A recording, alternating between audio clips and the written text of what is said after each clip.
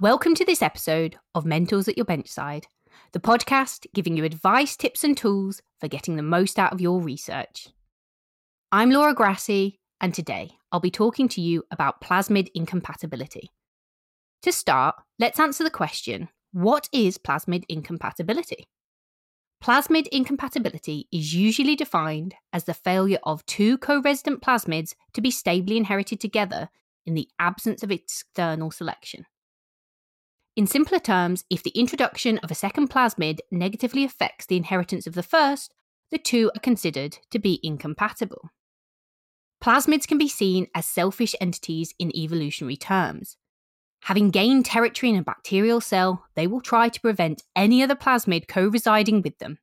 In other words, they want the bacterial cell all for themselves. Plasmid incompatibility is a very effective strategy for protecting territory within the bacterial cell. The number of plasmids in a cell is governed by elements encoded within the origin of replication. It is not possible to maintain two different plasmids that use the same mechanism for replication in a single cell. Therefore, plasmids fall into compatibility groups based on their replication strategy, and you cannot use two plasmids in the same cell system if the plasmids belong to the same compatibility group. Incompatibility groupings are a popular way of classifying plasmids. See the episode description for a link to a review with a list of groupings. So, do you need to worry about plasmid incompatibility? Generally, incompatibility only becomes an issue if your work requires that two plasmids be maintained together.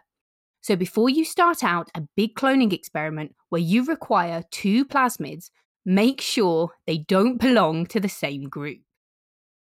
The good news is that while plasmids from the same group cannot reside together, there is usually no effect on the survival of two different groups in a single cell.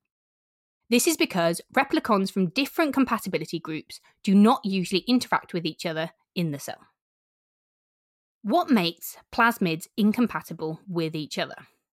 It is widely accepted that the competition for replication factors leads to competition between plasmids. Plasmids with inherent growth advantages, such as faster replication due to their smaller size or less toxicity, have the potential to rapidly outgrow other plasmids in the cell. This is even more likely to occur when the plasmid copy number is low.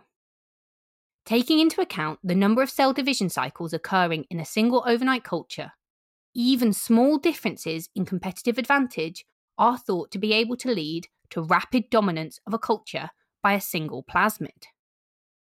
Plasmid incompatibility is intrinsically linked with copy number. But what does this mean? When a cell contains two incompatible plasmids, the cell cannot distinguish between the origins at the point of replication initiation. The result is that replication is postponed until after the two plasmids have been distributed to different cells to restore the pre-replication copy number.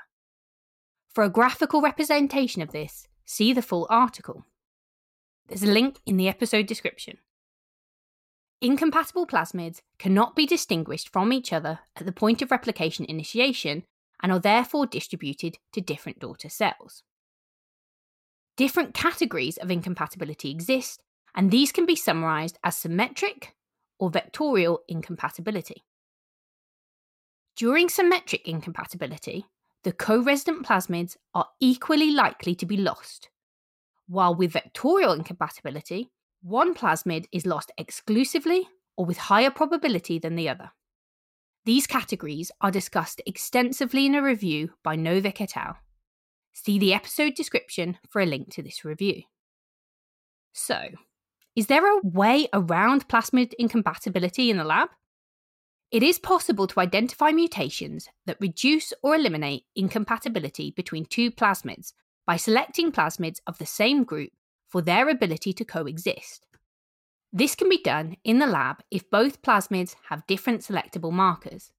For example, one with ampicillin resistance and one with hygromycin resistance. Incompatibility mutations are probably best studied in the COL-E1 plasmid family, and a link to an extensive review of this topic can be found in the episode description. So that's it for plasmid incompatibility. Check the episode description for links to related articles and resources. And don't forget to subscribe to the podcast to get more help and advice from mentors at your bedside. Are you always on the go, but still seeking valuable insights to advance your research? Well, look no further than Listen In, the podcast from Bite Size Bio that offers the benefits of webinars in a portable format. With webinars featuring leading researchers and commercial specialists discussing techniques like CRISPR-Cas9 and microscopy. With Listen In, you can tap into their expertise and drive your research project forward efficiently and productively, no matter where you are. Visit bitesizebio.com/podcasts or search for Listen In your podcast app to subscribe.